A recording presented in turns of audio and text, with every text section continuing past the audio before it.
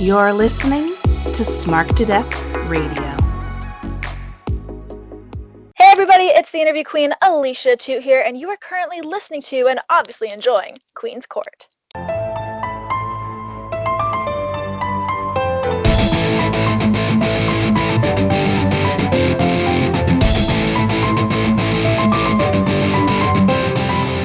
Hello everyone, and welcome to this week's episode of Queen's Court with your girl, the Queen of Any, right here on Smart to Death Radio, and I am super hyped, super pumped, because my guest is making his first ever debut appearance in the castle. Long time coming. I'm super honored that he agreed to come on the show. Of course, editor-in-chief of thepopbreak.com and Bob Culture Podcast fan member himself, Mr. Bill Bodkin. You're here. I'm so excited. I just love talking wrestling with you, and I'm honored that you're coming to hang with me today. Oh man, if there's one thing I love to do, I love to talk wrestling. And to anyone out there who thinks, man, that guy's already hammered, no, I'm just super tired. Last night I was on Bad Street USA, which ended up putting me on Dream Street. Today I'm just tired, so I'm just drinking a regular seltzer, not my gimmicked fake White Claws I make with like a big thing of seltzer and Tito's. But I'm ready to rock and roll, man. Yeah, me too. I'm also ready to rock and roll because we are talking about GCW Homecoming, folks, because, listen, it was 2 nights, honey. There was a lot of wrestling going on this weekend. It kind of doesn't feel back to normal. I won't say that, but it definitely felt like, oh, wrestling is here. Okay, GCW and Synergy and Beyond and Paradigm Pro Wrestling. I mean, there was so much going on this weekend. That Paradigm show was brutal. Heavy Hitters 2 tournament. Woo! Listen, if you haven't checked that out on Indie Wrestling TV, Independent Wrestling TV. See Matthew Justice get his face broken. You sure do. Oh, love Matthew Justice, but sorry about his face. That sucks. But yeah, so GCW Homecoming. Now listen, Bill, you have a huge history with GCW. You have a lot going on in there. And we also share a mutual love for GCW, which I still can't get over the fact that I was there in Asbury Park and you weren't there. Like, I feel like that's like not okay. I was trying to rack my brain why I wasn't there. Yeah. I think it was like was that the January show? Yeah. Yes. Yeah. So there was a good reason. It might have been the birthday weekend of my father-in-law and my mom, which is probably the reason. I think it was like mid-January. So I think that's the real reason I couldn't make it. But yeah, it's like GCW in my, much like Joey Janela, my air quotes hometown. I know where he's really from. Right. It's not there. Not there. He lives closer to me than Asbury Park. But yeah, and that's the venue. My friend is the booker there. My friend, little Mike Lawrence, shout out House Independence. Yeah, I remember when he was booking the CZW shows there and thinking that Joey was going to be on those shows, but they actually had some really cool names like before they were stars type deals, but not a lot of people. But the GCW shows, man, they pack them in, great venue, great vibe, and it's just super wild. Right. That like GCW, I don't know if there's a lot of people know the history of GCW, but it used to be Jersey Championship Wrestling, JCW, not to be confused with Juggalo Champion Shit Wrestling. But they used to have the Jersey J Cup, which was like this massive tournament, like I'd say like a notch below King of the Indies from APW and ECWA Super 8. But that's the first time I ever heard of CM Punk. And the reason I heard about him is because he took a move and fractured his skull. Oh my God. Against Reckless Youth. And it's like this guy fractured his skull, but somehow, he went on to have an illustrious career. But yeah, JCW, like kind of took some time off. Then it got affiliated with, and I don't know if you know all this stuff, but I'm going to blow some minds right now. Oh boy. So they started being at like shows for the Bamboozle Festival and Skate Surf. And the guy who ran that was this guy, John D., former tour manager of the Beastie Boys, the guy who discovered, and this on a GCW podcast will make people laugh, he discovered, managed, and then sold the rights to the Jonas Brothers. Oh my God! That's Can't make it up, man. Ran Bamboozle, had like Jay-Z, Linkin Park, My Chemical Romance, Bon Jovi, Foo Fighters, all that jazz. That all goes away. He starts this app called Game Changer, which is a cool concept. You're at a show, you're playing this side scroller game on your phone, rack up points, you can get experiences like meet and greets or get a free merch. So that tanks, and he buys a venue and calls it Game Changer World. And JCW, which he was using at his big shows, and that's kind of where Joey sort of went viral at first, walking along the porta potties, and then Jake Roberts walks out and says, "What the fuck's going on?" They then changed their name when Brett and Danny D'Amato bought it to Game Changer Wrestling. So that's a little bit of the influence why it became Game Changer, because of the venue. That's the venue, people don't know it, that Zandig took Joey off the roof of. Oh. Yeah, so that was in Howell, New Jersey. And that was literally GCW was what was keeping the lights on in that place, because it was like a teen, it was like an arcade, and it was like a Dave and Buster's with deathmatch wrestling in the back, which fabulous. Kind of cool, actually. Sounds great. So yeah, I just wanted to drop some Jersey knowledge for GCW. Yes. But when they lost at home, Asbury Park House of Independence became their home, and it's been the coolest. And I've seen my first show with them was when Joey destroyed his knee, and there's actually a USA Today documentary about Joey, and my big dumb face is right on camera, mouth agape, when he's cutting that promo in tears, talking about how just upset he is that he destroyed his knee, because he's like, there's so much coming and I've ruined my career, but I'm going to come back. Little did we know he was talking about AEW. Right. And all the stuff he had planned for spring break and stuff. But yeah, so GCW, it's so crazy. They went from little deathmatch machine, to basically the tastemaker promotion. They became the Pitchfork of gatekeeping of if you could go to GCW, you've got a good thing coming to you. Oh my gosh. Well, as our good pal Rob would say, Bill, this is why you're here. I'm Rob's research. Dropping truth knowledge. I like his research.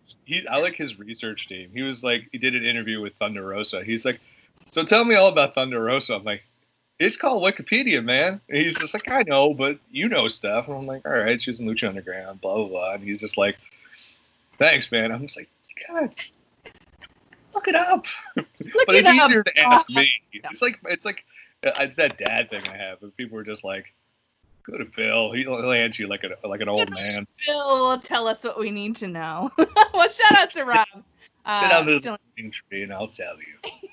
That's right. Well, what I'd like you to tell me now is how you feel about GCW Homecoming as a whole. Before we start to kind of pick apart, and we're not going to break down everything, y'all, just so you know, this is going to take us years because it's 2 full nights of shows. But overall, your thoughts on the Homecoming weekend.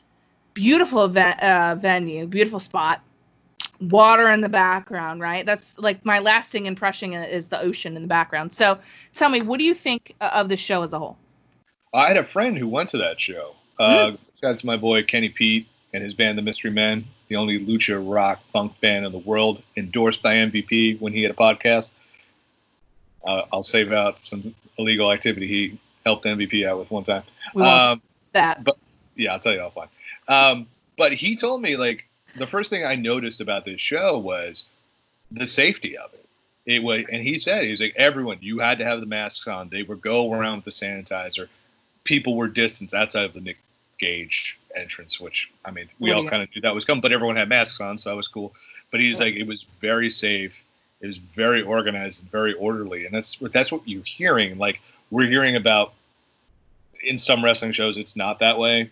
And in a lot of life, it's not that way. So for them to be able to run this event, high quality, beautiful venue.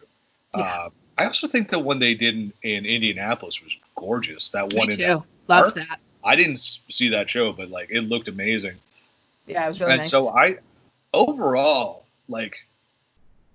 I spent $40 on another pay-per-view a few weeks ago. That's the Good Brothers showed up to.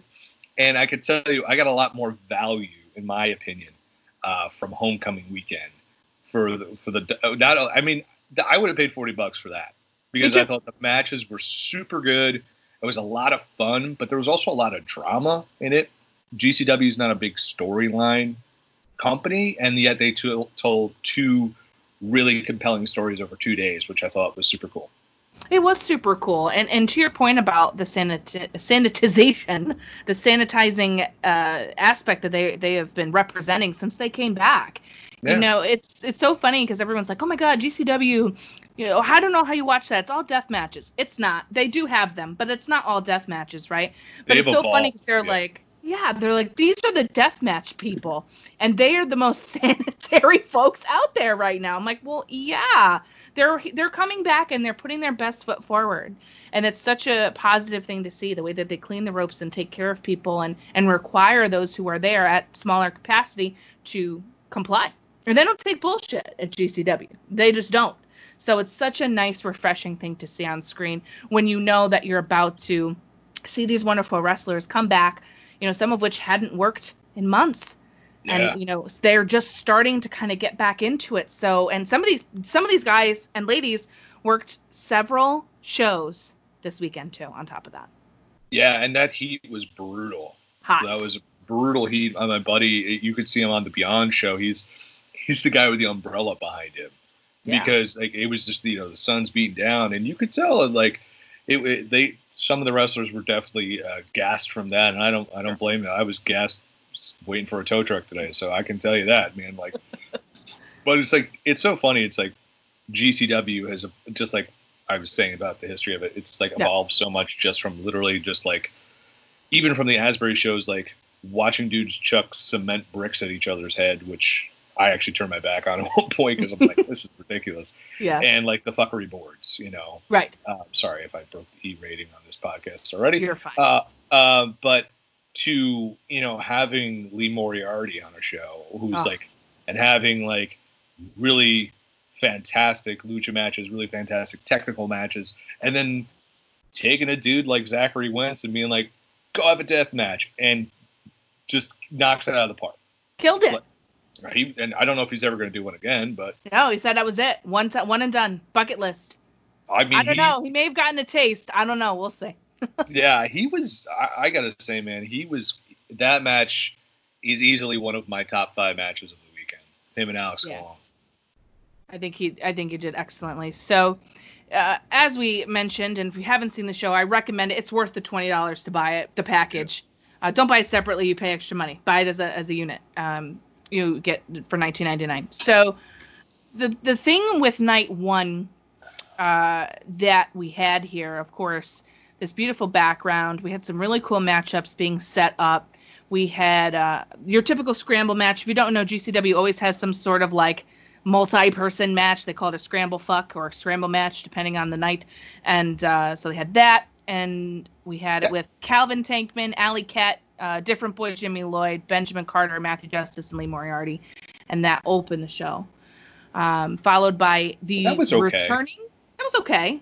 Yeah. Followed by I think Benjamin Carter's an interesting dude. Yeah. We definitely have to talk about some of these people.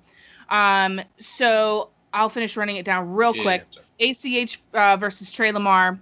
Chris Dickinson versus Mance Warner. Blake Christian versus Alex Zane. Holy shit. Alex Colon, AJ Gray in a death match. Effie versus Nate Webb. Schlack versus Nick Gage. Joey Janela versus the legend from Japan, Yoshihiko. And then we had a surprise little thing that happens. Okay, a little something. Mr. Leo Rush was there. I thought that was going to be wild. Marco. I thought it was too, and it definitely was not. And GCW World Championship match, of course, RS Pussy, Ricky Shane Page versus Homicide. And that was your night one. So let's talk about a couple things. You mentioned Benjamin Carter. Let's go back and talk about it because I think this guy, well, first of all, they had technical issues at the top of the show. So this match was really short. I think shorter than it would have been normally. And right? they cut a match from the show. Right. Pinky Sanchez and Levi Everett, who I was pissed because I think Levi Everett next year is going to be like that Amish roadkill. Well, it's kind of similar gimmick, but like he's going to be that cult, like Dan the Dad, Danhausen, Alley Cat type of character that's going to get really over because he's super good. I saw him in a Black Label Pro show, and I'm like, this guy he's got something. So hopefully next year he can kind of show out a little bit more. But I feel like Benjamin Carter stole the show here. I mean, the movesets that he was popping out and these flips and freaking twists. I'm like, who is this kid? Like, I've seen him before at a couple of GCW things and some scrambles and some other indie shows, but boy, like, I'm really interested in Benjamin Carter. I want to see him more. I want to see him wrestle other people in GCW. He's got a lot of potential, I feel like. Is he British? I think so, because when he responded to one of my tweets and he said mate in it. So, like, I'm going to guess it's either British or Australian. I remember when they did the Acid Cup, and Joey was on commentary, and he was saying that, like, he was like, there's big, like, they're very high on him. Like, Joey's, like, putting him over huge. I think there's a couple people, and we'll mention a couple of them later, that their career is kind of, like, maybe stalled a little bit in terms of popularity because there was no spring break. Because, I think Benjamin Carter was going to have a huge WrestleMania weekend. Probably. Much like a lot of people on the show. Like I'll mention that Blake Christian, I think, was going to be the big breakout. And they didn't happen, so I think he's going to be that guy they're going to groom, and then he's just going to break out. Yeah, and I think that's rightfully so. And I love Lee Moriarty, man. That's another guy you got to keep your eye on. And Calvin Tankman. I mean, he showed out at that show in Illinois that they did in GCW, and people were like, who is this guy? And, of course, he's with MLW. And he was in that Heavy Hitters tournament, too, with Paradigm Pro Wrestling the night before this show. I mean, what's cool about GCW is you always find someone that you may not be super familiar with. Yeah. I always find that. And secondly, they make those moments like you're talking about. People can break out here. And all of a sudden, eyes are everywhere because everybody's watching GCW, and it's like a GIF machine. And if you can get yourself over on social media, there it is. Alex Zane, I mean, like, he was a guy grinded on the indies. I had never heard of this guy. And I watch a lot of independent wrestling, and it's like he did something in the Backyard show a year ago. And now it's like Shima's like, let's go to Japan. He's with New Japan, and Ring of Honor is doing all this stuff. And it's like, I mean, you know, it's like we could go on and on. The guys like Marco, you know, Jungle Boy for sure. Like, you know, they all just broke out. And it's crazy. Like I said, they are that tastemaker promotion because, like, they'll find cats who are like Blake Christian Wumsey. Like, he was a Tennessee guy. He was a Nashville guy. He was like a Southern Underground Pro guy. Like, they'll find guys and they'll break them out and they'll be huge. But they also know the right people to put them with. Yeah, they do really well with that, which I don't know how they do it, but they just, something about the way and who they book them with, it's like spot on. And I just became so much more of a fan of the guys that I already liked, but I just like them even more every time I see them fight in GCW. And that's kind of how I felt about ACH and Trey Lamar. I really like Trey Lamar. This is only my, I'd say maybe third or fourth time seeing him wrestle. He's like, I was a little surprised by him. I liked him in matches, I think, with other kind of high flyers. He really can show out, and I'm interested. I want to learn more about him. ACH is interesting for me. Yeah. This was very interesting. This was a big debut, right? Big name, obviously, for so many reasons. But seeing him wrestle in GCW was weird. I'll say that. Yeah. It was weird for me. Seeing him wrestle in general was weird. Well, yeah, that too. I didn't, this might be a slight hot take, but I didn't love ACH in this match, and they said it on commentary, and I agree that I think there was ring rust. Night 2, big difference. Big difference. But I think it was, Trey Lamar is great, man. My buddy Kenny, who was at the show I mentioned before, you know, really turned me on to AIW, and he's a mainstay there. Had a great match with Lee Moriarty. Had he's in a group called 40 Acres with AJ Gray and PB Smooth. Like, he's the real deal. He's going to be major contract real soon. Good. I hope so. I think that's another guy. I'm going to say this all night. Sorry, but it's true. There's a lot of people to keep your attention on. And he is definitely one of them. But I think one of my favorite things of the night was actually seeing Chris Dickinson and Mance Warner actually fight. Because apparently that had not happened. They've never wrestled before? Not in GCW. No. That's a dude. This match fucked. You know that these are two guys. This was like a fucking All Japan 1992 just beat the piss out of each other match. Although I have to say that the Dickinson Tankman match definitely topped this. But I agree, dude. I love Mance. He came out. I remember I'm like, this guy is just like he is not well represented in my opinion in MLW. And I've been to an MLW taping where I got yelled at Well, I low-key fought King Mo, and I audibly said how much I didn't like the match because it was terrible. And I got a tap on the shoulder. I'm like, oh, shit, I'm going to get kicked out. And I was told to change my AEW shirt because I was hard cam dead center for an MLW shirt that I could have fit 6 of myself in. Oh, my God. Watching Mance and MLW, you're like, they just make him a WWE light type. He's a character. He eye pokes. He does the knee. When he gets elsewhere, dude knows how to just bring it. And that's why I'm just like, I kind of want to, I know they have a lot behind him in MLW, and MLW does a good job, don't get me wrong, but I just think with him, it's just like, too bad WCW's not around. But it's just like, everywhere else, I think, like, Mance shows out, and I think, like, this was a good reminder to a lot of people who know Mance Warner. He's not what you see on TV. He's really, really, really good. And Chris Dickinson, man, here's a guy who's just been around for fucking ever. And now he's just like, he's turned himself into the, that bulldozer. He's basically turned into like the Sekimoto, Masato Tanaka, kind of traveling badass who can go anywhere and be great. Yeah. Like really great. I really like Chris Dickinson a lot. He's another guy. It's just like, why is he not somewhere big? Like WWE had him in Evolve. Like he went to WrestleMania shows. Oh, sorry, the Access shows. Why did you not pick him up? They're stupid. That's why. He's money all day. He's huge. He's got great charisma. People rally behind the guy. I mean, I don't know. I think that's a misstep. Big Trouble in Little China tank top, which I can get down with. Yes. Yeah, he's dope. He is really dope. He had one of my favorite matches last year with Chris Statlander. Oh, so good. But anyway, I digress. I think another couple things we have to touch on are obviously Alex Zane and Blake Christian. Their match together, I just thought, not only was it gift everywhere, including myself 50,000 times, those two are like, I know that they're similar, because and they're on like similar paths, right? Because their styles are similar and the way that they interact with the crowd is similar, and their characters are different, but not that different, right? Holy shit. Blake Christian's movesets in the sequences in this match. If you are not on the Blake Christian train, you need to hop on board. This guy is must see. I was off it because you know why? Because it was out of sight, out of mind.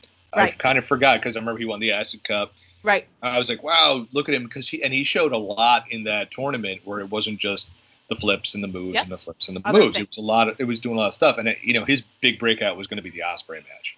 Oh, big time. He was going to be made on that, and then it didn't happen. So I think a lot of people forgot about him. I know I definitely did.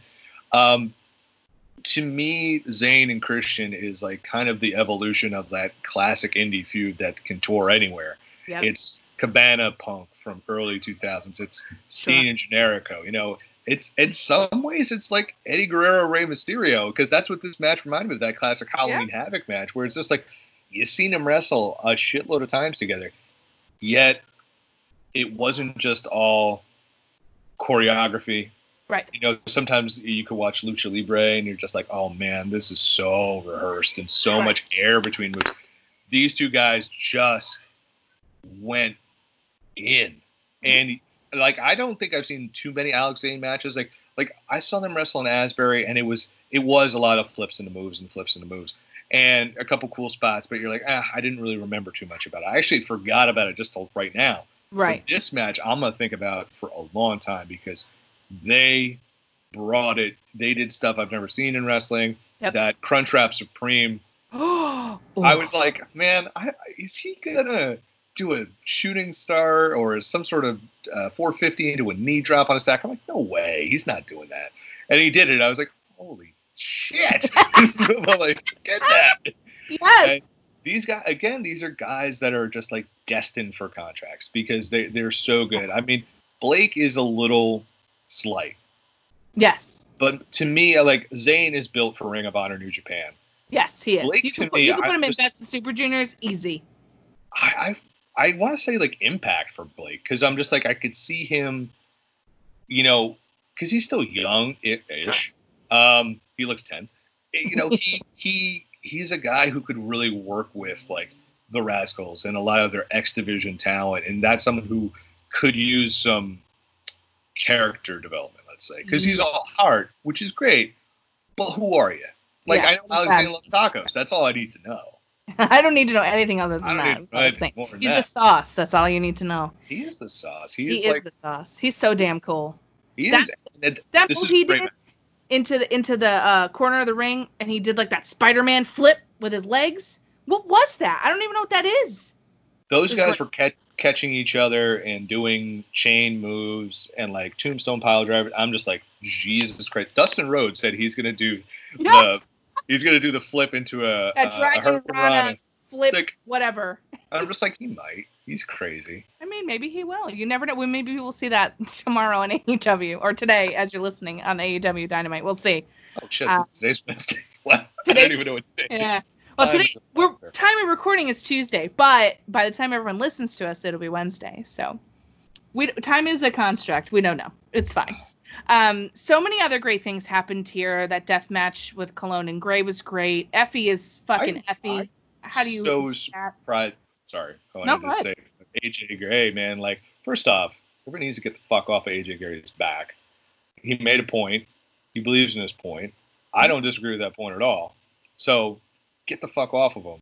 He's just saying what he feels. Also, none of these people would say it to his face because he will straight up rip her head off. That dude is like the definition of thick. You know? But like, I thought like Cologne, man, like really, man, he like I said, I'm not a huge deathmatch guy, but those death matches remind me of the FMW stuff from the early days where there was some drama to it. It was crazy, but there was some drama. Right. Really, and it really, I liked how that played into AJ being in this.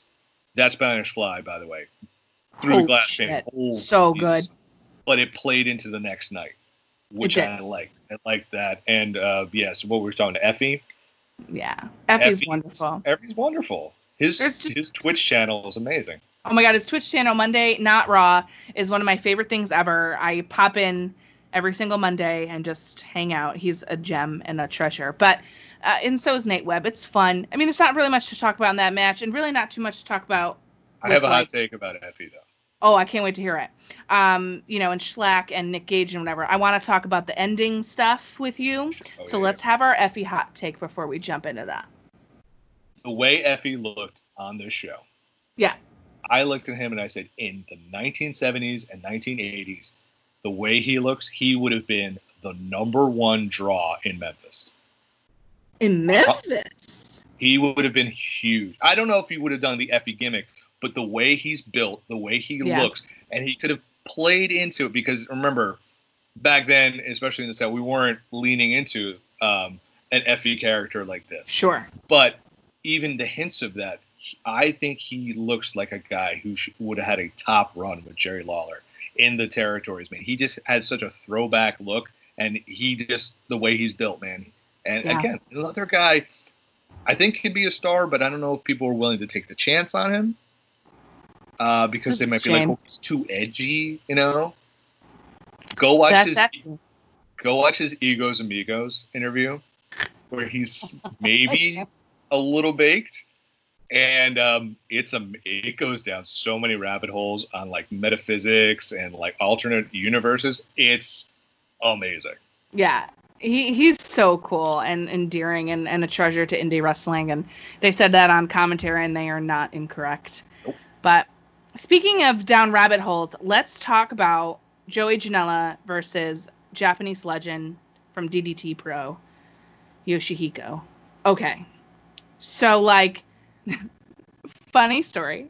I've said this several times, but Mr. Q isn't really a wrestling fan. He just watched it because, me. But he's starting to kind of get into it. Yeah, well, what can I say? So I showed him, I didn't really say very much about what was happening, but I did show him the picture of this, and he goes, is that a sex doll? And I'm like, yep, it's a blow-up doll, yep.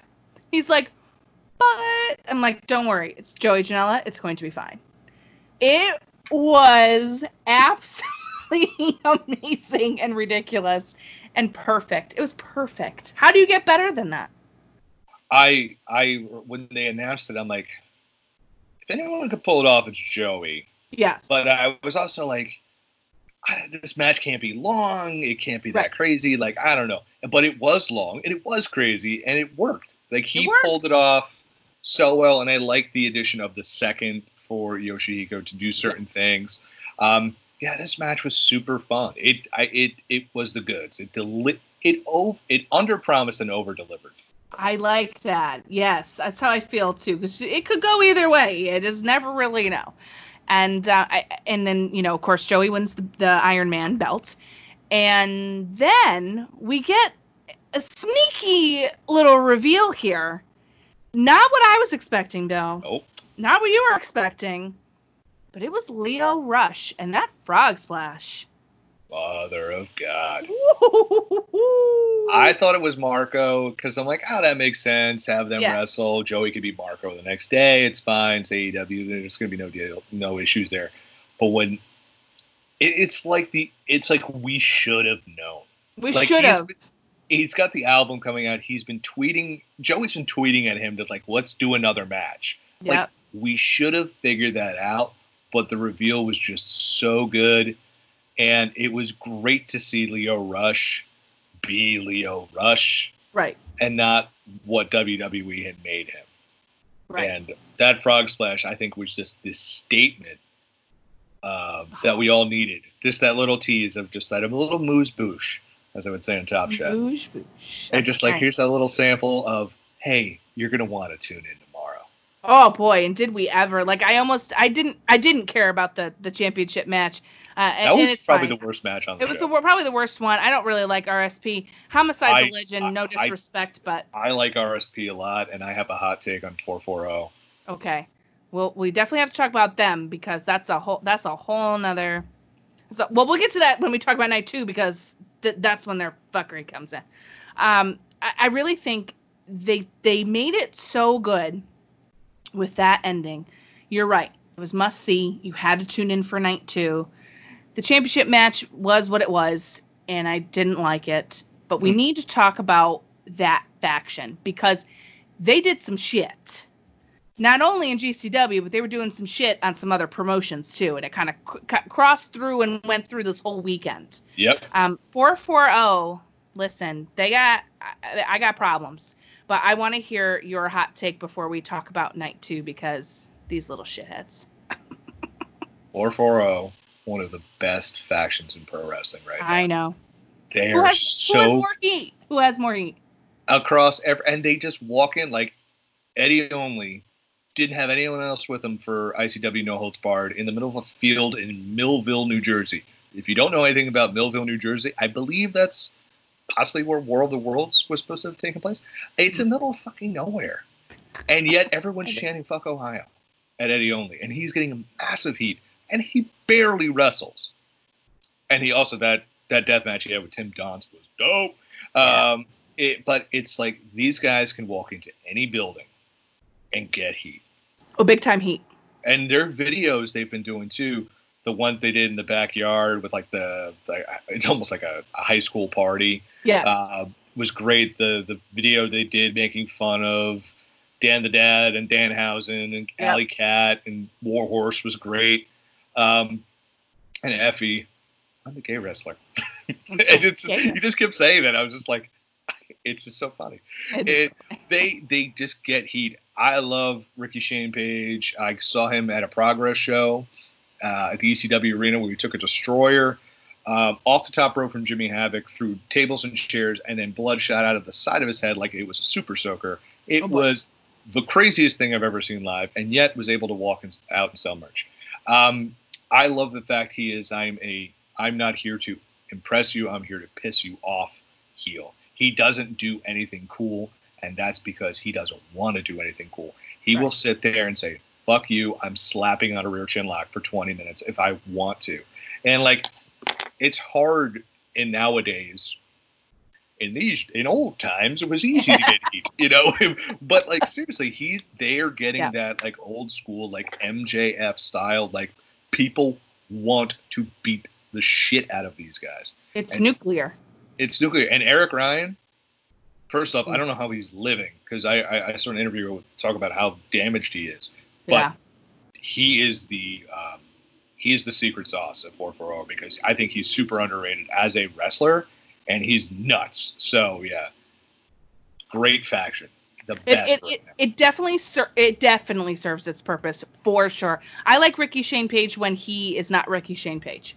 When he did the backyard stuff and he comes in as whatever he was at backyard, I liked it so much more. He wasn't Christian Faith, man. He was something else. No, he was something else. And I liked it. It was like motocross version of Ricky Shane Page. It was hilarious. Have you seen his old wrestling persona? Uh-uh. So Old Wrestling with an E, OLDE. It's run by Marion Fontaine, and they shoot everything in black and white. Everything is like old-timey. And I think he's Judge Hugo T. Justice. He's like this big, blustery Southern judge wearing all white and the little glasses and the hair slicked over, because everything is like throwback to like the 20s and 30s. And he's hilarious. It's pure comedy for him.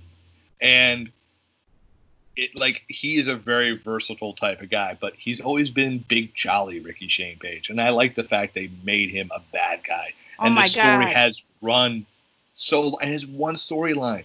The only storyline of this damn company. And people eat it up. Oh, they do. They eat it up big time. You know, you've been to shows, I've been to shows, and we can attest.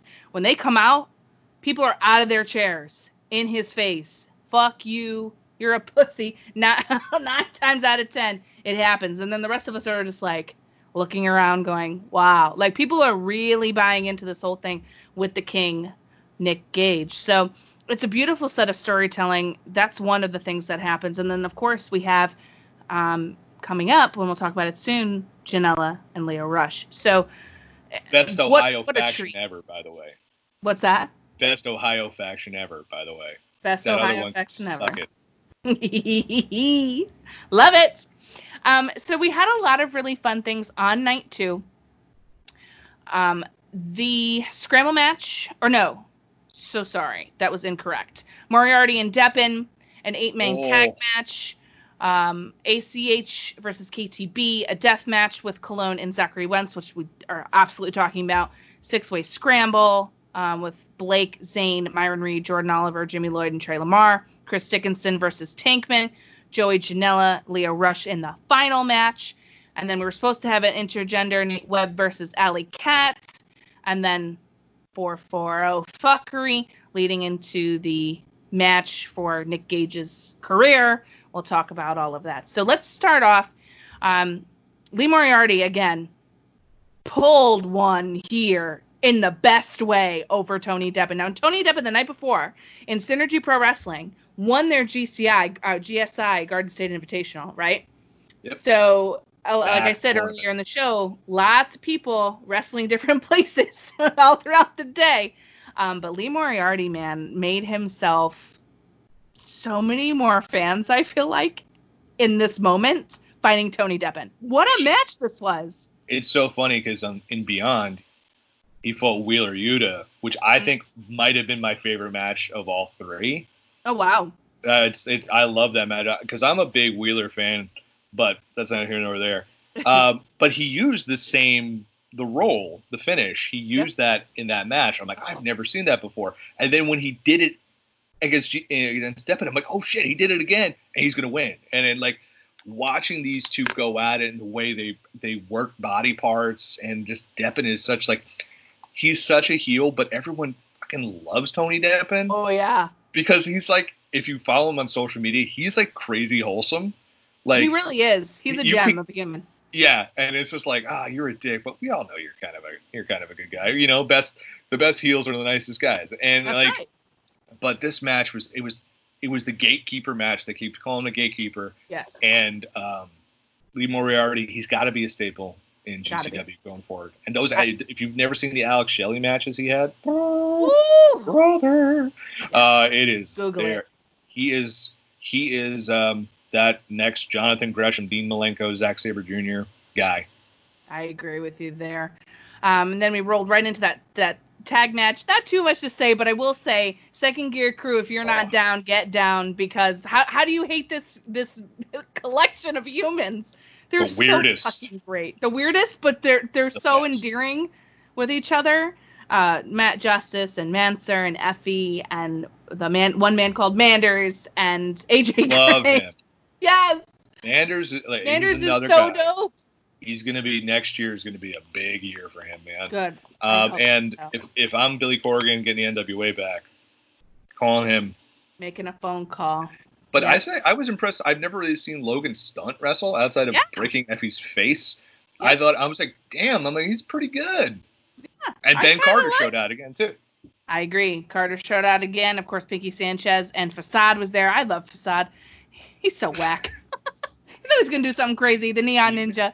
He's cool. He was in a movie called Wrestlers vs. Zombies. Well, then he's even cooler than he was 2 seconds. Which, if you've never seen that, I haven't. Okay, so it's like they basically have this like a promoter is hired or mad scientist is trying to get revenge on, I shit you not, Shane Douglas because he killed his brother in a match by giving him a pile driver. And so he unleashes zombies on the following: Shane Douglas, Roddy Piper, Hacksaw Jim Duggan. Oh God. I want to say Matt Hardy. No. Kurt Angle, Facade. Oh, there's a couple other guys. It's so weird. Wow. It's such a weird, bad, good movie. Bad, good movie. I love that. Well, I'll check that out for sure. And then the second match where we see ACH was definitely better than night one, as we had mentioned, versus KTB. KTB is another guy. If you don't know who that is, man, he's a beast for a reason. I officiated a wedding, and he was the second. His brother, Dave, was the second shooter on that show. And he's like, oh, you know, my brother is a wrestler. I'm like, oh, who is it? KTB? I'm like, I fucking know KTB. Come on, dude. Yeah. That's a guy who doesn't get booked enough. No, he doesn't. He needs to get booked way more. And he looks incredible. Yeah. He's trimmed himself up. That's a dude who should be, again, getting more major shows because he makes everyone look good. He does. And he looked really good in this match, and ACH brought it in this match. Yeah, this was a really good one. I wasn't too sure after night one. I was a little nervous, but this one definitely delivered. They were great. But the thing I really wanted to talk to you about was, of course, Zachary Wentz's one-time, maybe only, death match extraordinaire with the legend himself. I mean, if you're going to have a death match with anybody, I mean, Alex Colon is a great choice. So here it is. You asked for it. Good luck, buddy. Good luck. It was so much drama in this match. Like their story. Like he's not the deathmatch guy, but he wants to prove himself. And he was kicking out of so much insane stuff. Yes. And I'm just like, damn. I'm like, and then we saw him do the MMA stuff too. It's just like, if I'm Impact Wrestling right now, I'm looking at this guy. I know they're pushing Trey a lot, but I'm like, yeah. You know, this is a guy we can get behind and develop and make something more than just a guy who smokes a lot. You know what I mean? Yeah. Like if that match with the Machine Guns was great and all, but like they have something. There's something special about Zachary Wentz as a solo artist, if and when he wants to do that. I don't see them breaking up anytime soon, nor do they want to. But like, you know, if they ever were just like, hey, you know what, we need someone to go in the main event. Hey, man, not a bad choice. Not a bad choice. Yeah, I agree. And I think you're right about the storytelling. It made this even more of a great match. You know, like death matches are hard for some people to watch, but listen, if you're gonna watch one, I would watch this one. He really just pours his heart out in here, and God, some of the spots through the glass are fucking brutal. And I feel like they reminded people a lot about Colon. He's a guy I think that sometimes gets forgotten in GCW because he just does a lot of the death matches. Yep, he just comes in for those, right? And I think, and when he showed up in the main event, I think people remembered it like, oh man, yeah, he is something else. And I'm waiting for. I know they're gonna do RSP, Nick Gage, and something. Well, we'll see. We'll see. But man, if they ever wanted to do some sort of War Games, Survivor Series type style shit, you've positioned Colon really well to be in that main event, and for it to mean something, not just for a guy who's going to coast to coast juice, but he's going to bring some drama and some heat. Oh, that just gave me chills. I would love a War Games. That's exciting. My go-to pitch for every promotion. Well, listen, War Games. Why not? It sells. People are interested in that. It's fun. You showcase so many different people. Anyway, whatever. This 6-way scramble was way better than night one. Oh, yeah. No offense, but they had some issues and they were doing some things. But this scramble was unbelievable with Christian Zane, Reed Oliver, who I love to hate, and Jimmy Lloyd and Trey Lamar. I mean, I just remember, and I tweeted it the second I thought it when I was seeing everybody go in the ring. I was like, how does it, like, this is like the future inside of a ring. They're fucking unbelievable in this match. Yeah, they're incredible. I mean, the one guy I'm still not super high on. A lot of people love him. Not a big Jordan Oliver guy myself. Right. I give him a lot of credit for putting on the mask because that's always been a knock against him. So he's putting the work in for sure. I've never gotten behind his gimmick. I think the one dude who I think everyone sleeps on is Myron Reed. I agree. He's so good. I saw him in MLW. The best match I saw is him and Laredo Kid. They had a great match. I think that might have been a tag, but like they did a lot of tussling in that match. It was so good. Myron is super underrated, underutilized, and underappreciated, I think. But yeah, you're right, man. Like Trey looked amazing here, and so did Blake and Zane. Like there was this whole thing was a highlight reel. Yeah, it was. And not in a bad way. It was in the best way possible. Absolutely right. And what else can we say that hasn't been said? It's just they're fabulous. Dickinson Tankman was something else. That's like how was that booked on your card? I was just like, this is a treat. This is a treat. I hadn't seen too much of Calvin outside of like some quick matches. Mm-hmm. And man, oh man, this was just some heavy hitting, like I said, All Japan 92 shit. Oh yeah. Like, oh yeah. It was just like they were beating the piss out of each other, and they said on commentary, Tankman, that was the match that made Tankman. Like, not that he wasn't really good. It's just like he's now at the forefront of our brains. It's just like, oh, you want a super heavyweight who's going to act like a super heavyweight, and you're going to fear this guy. You know, we're not scared of him, but like you see him, like, oh shit, it's about to go down when Calvin Tankman gets in the ring. That was super cool. That was a big moment for him, and it just puts over Dickinson as just being like the Taz, basically, of GCW. Yeah, and Tankman had a great weekend too. Yeah, it was great. He was hyped up, man. But what I really want to talk about are the last two, because this is the big stuff right here. So let's talk about the GCW implications first. Let's talk about that match. You know, we're supposed to get Nate Webb and Alley Cat. 440 comes out. They're calling her a bitch and doing all sorts of things. They kick them all out. Gregory Iron and somebody else take Alley Cat to the back, and Nate Webb's gone. Yeah, and here we are with 440. We're supposed to have Nick Gage. They announced partway through the pay-per-view that Nick Gage isn't going to be there. He hurt his foot.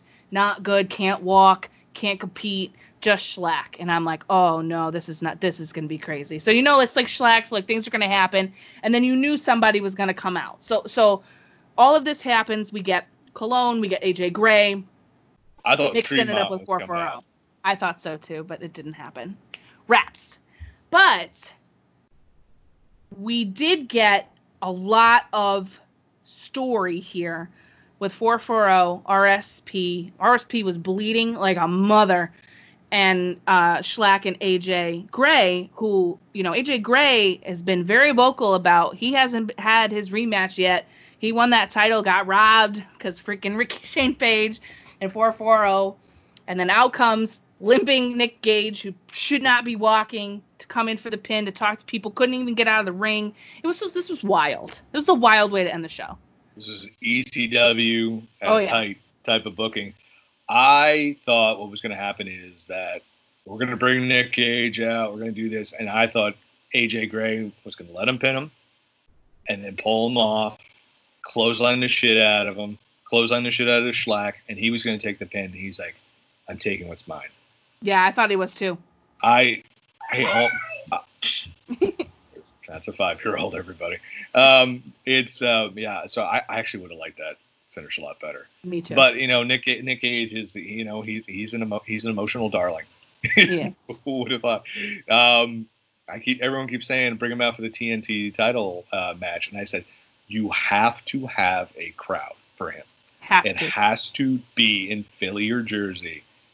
When that happens, unglued. It will be great.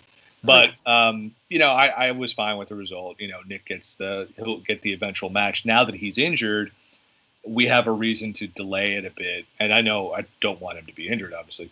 Yeah. But I like the fact that AJ Gray's like, you owe me the first shot. Oh, yeah. And I'm like, good. Make that happen. Because that's money. And what my long con here is that Nashville's rebuilt that venue. And that's when that match goes down. Schlack, I always have problems with Schlack because of implications. So same. But it's, Schlack and Nick Gage, we didn't really talk about that from night one. It was good. It was fun. Right. Yeah, it wasn't the best thing I've ever seen in my life. But yeah, give us that because it'll be interesting, like how we're going to pay off the RSP feud because, honestly, I don't know if there's a plan for when it's not warm out anymore. Yeah. And how we're going to have shows. So I don't know when you're going to pay this off. Is it going to be empty arena? What's it going to be? So I think that injury almost helps them a little bit. It does. It gives them time. Gives them time. So yeah, very interesting. But I like that you now have three. You now have like people competing for that title. It's not just one off. Agreed. It's like, now we got some rivalries here. Right. We got some meat to the story. Yes. Yeah. Absolutely. That's a lot of meat, by the way, with all those two. It's a lot. It is a lot. But that's the GCW side. We're going to end tonight's conversation about GCW Homecoming with the story of the final match between Joey Janela and Lio Rush, and we have to include the after-match chats because they're vital. So Joey Janela, Lio Rush, the final match. He's going to be done with wrestling. We all know that that's not a thing. But it felt like they were trying to sell that it was like that was it. And that's what he was coming to do until we get to the talking portion at the end. This match went absolutely off. Like, I didn't think it wasn't going to. Like, I thought it was going to be good. It went a step further than I thought it was going to be. Some of the stuff that they did together and the athleticism of Lio Rush, you forget because of how he was booked and utilized and underutilized or not seen ever in WWE and 205 and all that stuff. You forget, like, what he can do. This is old school Lio Rush to me. Like, this was the before he became a WWE version. Like, this was shades of who he used to be, but better, I feel like. He was on a different level in this match, and, like, I don't know. I can't get over... I'm not the biggest Lio Rush fan personally, but I was very endeared during this match between him and Joey Janela. You felt like he was wrestling for his life. Or yes. maybe not even wrestling for his life, but he wanted to, if this was his last match... Right. Go out with a bang. I want to cement my legacy. Because what came before, he was great as, he got a lot of heat for Bobby Lashley. Yep. But, it was also, like, annoying. And then it was to the point where you're just like, okay, if I don't see him anymore, I'm fine with that. Mm-hmm. And then he didn't, the Cruiserweight title run was just, like, so whatevs that it was just lost in the let's try and one-up AEW war. It's like, let's not think about what we can get out of Lio Rush because there was a lot you could mine from Lio Rush's mind, from his real life, that you could really have done some interesting stuff here, and kind of what played into this. And this was the match that I think if Lio never wrestles again, hell of a way to go out, man. I mean, and it brought a lot out of Joey, which we also haven't seen either. Because listen, Joey does good stuff in AEW, but he doesn't go that crazy in AEW unless it's against Jon Moxley. But unless it's Jon Moxley, that's true. But he brought a different side to his game, and I hope AEW sees that and is like, oh, you know what? We need that guy. This is crazy. I mean, we got to talk about the spot. Oh, please do talk about it. Let's go. When he went to the outside. And I'm just looking, and I don't know much about architecture, but I'm like, that's Spanish style on the roof. You can't stand on that. I have seen enough movies and cartoons with people slipping on the tile. Oh yeah. Oh yeah. There's no way he's gonna get on top of that. But when he gets on top of that pillar, I'm just like, Jesus jumping Christ. He's gonna do it. He's gonna do it. And when he, as my friend Julian said, not Ethan Page. As my friend Julian said, I wish I was friends with Ethan Page. We just talked about being dads and Disney. It just like he took his face became part of the boardwalk. I'm surprised he can even get up because his forehead went bang. I thought he got a concussion for sure. Well, who knows if he did or not? But it's like, but yeah, they really, that move was just like, Janela's been talking about it, like, and I always don't feel like myself. That was old school Joey Janela. It was. That was a Jump rival. off a roof, Joey Janela. That was a match they both needed, and they both brought out the best in them. We've seen it with rivalries throughout the year when people just get in the ring together. It's magic, even if it's been years and years and years. To me, this was, and people are going to want to slap me when I say this. To me, this was like a Steen and Generico mixed with Ric Flair and Terry Funk, because it's just like people who are like that closeness of those two, like Steen and Generico, but just the pure want to beat the living shit out of each other, like Flair and Terry Funk did. If you've never seen Flair and Terry Funk, a New York Knockout, go on the WWE Network. It's one of my favorite matches of all time. I Quit match, great. But that's what that reminded me of, because it was they had less than 24 hours to build a super emotional match. They used history. They used a great frog splash to sell so much drama. And that's super impressive for an independent company to do. Yep. That doesn't have TV. That this match really never, I don't think ever even happened in GCW. It happened in other promotions. I believe so, yes. And you get this result. Is incredible. It was unbelievable. It was unbelievable. Like I didn't know what to say afterwards. I was so moved by their story. You're right. They had nothing to work with other than their past history. They don't have television. They don't have vignettes. They had the guy draw that beautiful art. But this was sold by commentary. This was sold by Janela and Leo. This was sold in the ring to you on Fight TV or in person if you were there. But what really cemented that this was probably my favorite thing that I've seen all weekend was the ending. Yeah. Joey's passionate speech. Joey is, he's the bad boy. And yes, he's crazy. And yes, he says stuff that's wild sometimes. But he's really heartfelt. And he came out with that speech That's the Jersey in him. Oh, my God. We're all like that. You're all like that, you we're cute little like Jersey boys. It's from softies. here. Yeah, it's from the heart inside, and it was beautifully said. And the way that he sold the whole story just by telling the truth, right? Speaking his truth, speaking his mind. Yeah. To introduce Leo's speech after, God, I got teary, like for real. I was like, oh my God, I'm like getting emotional. I felt that from both of them, because you're right, they both needed it for very different reasons. And they really did bring out the best in each other. And they had such a mutual respect for one another that, they just went through this crazy thing. And Joey jumped off of that, whatever that was, onto him on a table, hit his head on the boardwalk. And they went through a war. But afterwards, you could just see the genuine respect that they had for one another. And everything that they both said, it was unbelievable. Like, I was like, oh, my God, we still have one more match to go. I don't even care. This was amazing. That's why I said it's like Flair Funk. Because after that I quit match, Funk gets jumped, and Flair goes to fight for him. Yeah. And while that's a storyline, I get that. Now it's more real life. But it's that same respect. Right. It's that same love for one another. You know what I mean? And like, I've interviewed Joey, and I kind of did like a test question with him, because I'm like, oh, you have such a great eye for talent with GCW. He's like, no, that's all Brett Lauderdale. And like, you could tell like he loves, and he even said, I want to get back to indie wrestling as soon as possible. I love the fact I'm on a contract. This is before AEW debut, but I want to get back. That's a guy who loves wrestling more than anything. Yeah, he does. And so to hear him go out and say that, it was crazy, because we don't see that side of Joey that much. We see the drunk Joey Janela, the outlandish, the crazy hair and all that stuff. Like, he's done great promos and stuff, but you know him for being funny and wild and the bad boy. But like, for him to do that and to take shots, of course, he got to shoot at Jim Cornette a little bit. Oh, it was the best. I loved it.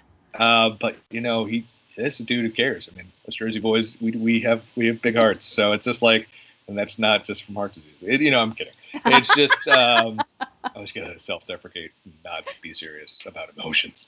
I know. Man. Who does that? No, but it's like the Leo stuff too.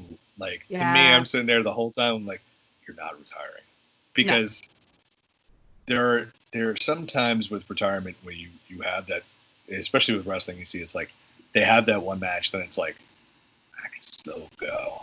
Oh yeah. And Leo Rush, what's he, only 25? It's not. Yeah, he's not. He ain't No, I 30, think 30 yet. Yeah, he's not 30 yet, I don't think. So it's like, if he's going to take time away, but like when his place won't be forgotten. People will remember this match for a long time, and when he wants to come back, everyone's going to welcome him back. We're going to forget about he didn't want to get water for people, or whatever he did elsewhere. We'll look at that and say, that's Leo Rush. That's the fucking guy. And that's who we want to have booked. And I think you could tell the genuine emotion of Leo. And when Joey said, you're not quitting while I'm still in this business, he meant that. So I think he meant that. I wouldn't be surprised if we see him sooner than we might all think. I think it's going to be another surprise, because I think they're going to lull us back in. Yep. And it'll be kind of crazy. And it'll be awesome. It'll be so awesome. And what a way to close out Sunday night of a weekend of wrestling in GCW. That's what you get. People don't believe me when I tell you, but I'm telling you, GCW is a family vibe.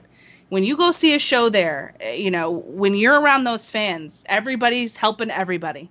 Everybody's there. Everybody wants to hang out. Everybody wants to be involved. They're super connected with the wrestlers. It's an intimate setting and scene. You feel like you're a part of something bigger just by being in the audience. And that's something that translates through TV like nothing else does. It's crazy, because I've been to indie shows up and down, left and right. I've been a wrestling fan for 31 years probably. So it's like, I can show my age. But no one sees I'm super gray. So it's it's ECW. Because everyone had that vibe, but it's almost cooler, because at some points in ECW, there were fans who were just like a little elitist, and some of that bled into Ring of Honor, where it got very elitist, and why I stopped watching for a long time. When you're chanting, we are awesome, and having opposing chants while Kenta and Loki are putting on a classic, I don't want anything to do with you. Even though that was 2 minutes from my house. I'm like, I'm never seeing the show again. Yeah. But GCW, I have a lot of friends I go with to see it, and it's just like a great vibe. I saw it, I was going to those CZW shows, and it's just wrestlers burying other wrestlers, and people just pissed off, and there's no one there, and it's just a weird vibe, and there's all frat bros all wasted on PBR, legit just chanting for blood. When you go to GCW, people were there to help each other out, and everyone everyone wants to escape when you're at GCW show, because you also know GCW doesn't slack off. I've seen GCW shows with Masato Tanaka and PCO and Puma King, and they're bringing all these cats in, and Sakamoto, and you're just yes, oh yeah, this is great, because you're putting on a super show for me, and I paid $20 to get in, or whatever I paid, and people appreciate that, and we're going to show love to that. And I still love the fact I started a "Fuck the Circus" chant on one of the Fight TV with Jake Atlas. You sure did, buddy. I heard it live. It was a fucked up deal for him. Jake Atlas should never have come to WWE. No, I know. Poor Jake Atlas. But he's fine now. We hope. But GCW's, they've evolved so much. It went from the Blood and Guts promotion to the buffet. Cody Rhodes always talks about the buffet. You want to have everything, and they really do. They now have great deathmatch wrestlers, great technical wrestlers, great high flyers, old school throwbacks. Just got to get a couple more women in there. And then you they got to beef up that section, but let me tell you, it's all the feels. It'll be nuts, and I hope it happens. It's a lot of fun. If y'all don't listen to what we're telling you, just go watch it for yourself and make a decision. Just try it, see what happens. You may not like all of it, and you don't have to. That's the best part about wrestling, right? There's something for everybody, and there's something for everybody on a GCW card. I promise you, it's not all death matches unless you're at the Nick Gage Invitational. Then it's blood. So don't watch that show. And who knows? You might be someone who's super into technical wrestling, and you see a double juice coast to coast blade job, and you're like, God damn it, I love this shit. Yeah, you might love it more than you think you do. And on that note, Bill, I have to tell you, spending an hour with me talking GCW, I'm super grateful for you coming on today, hanging out and reviewing the show with me and sharing the love for indie rest and, little Jersey. I'm not from Jersey, but close enough. So sort of, kind of, yeah. Kind of close enough. We're in the tri-state area. We're in the tri-state area. We're all family, basically, in the end. But thank you so much again for coming on and hang out with me. You got to tell everyone where to find you and thepopbreak.com and everything else that you're up to, because you do great work. Wow. I'm terrible at taking compliments, so thanks. You're welcome. So yeah, thepopbreak.com. It's a pop culture website I've run for the last decade. We are based out of, quote unquote, Asbury Park, New Jersey. We talk, we're doing movies, we're doing TV, music, comic books, pro wrestling, anime, video games, all sorts of great stuff.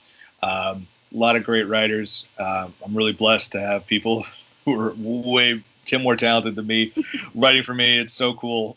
Really, you'll enjoy it. It's a great, just little break. And yes, I did name the site after the movie Point Break. It's my favorite movie. So, and I did tell Keanu Reeves that story one time, and he said, "Awesome." Top 5 moments of my life. Anyway, so for me personally on Twitter, where I'm basically just talking wrestling or retweeting stuff, I'm at Bodkin Writes, WRITES. Sometimes I write for PW Insider, usually GCW stuff. Oh, they didn't ask me this time, which is fine. I'm really busy. And you can check out Pop Break on Instagram, at the Pop Break. We're a little slow right now because there's no concerts really for us to shoot. And we were lined up for some really good ones this year. And we are at popbreak.com, all spelled out on Twitter, /popbreak.com, all spelled out on Facebook. Check out, yes, I host the Socially Distanced podcast with my reluctant managing editor, Al Manarino. We come out every single Friday. Just look up Socially Distanced podcast on Apple Podcasts. We're on Spotify, Anchor, and Google Podcasts. I also do a monthly TV podcast called TV Break. Look up Pop Break TV on those same platforms. And of course, I am a regular guest on the Bob Culture podcast. Big shout out to Rob, because I wouldn't be on this podcast if it wasn't for Rob and his very genial manner. And that means it's very nice, Rob. So don't ask me what genial means. You're probably too smart. And yeah, support pro wrestling, man. If you don't have independentwrestling.tv, I get nothing out of saying this, but get it. It's amazing. It's worth your monthly subscription. Yes, absolutely. I agree. Well, thank you so much again. It was an absolute pleasure. And for all of you listening out there, enjoy the rest of your day, and please continue to be kind to one another.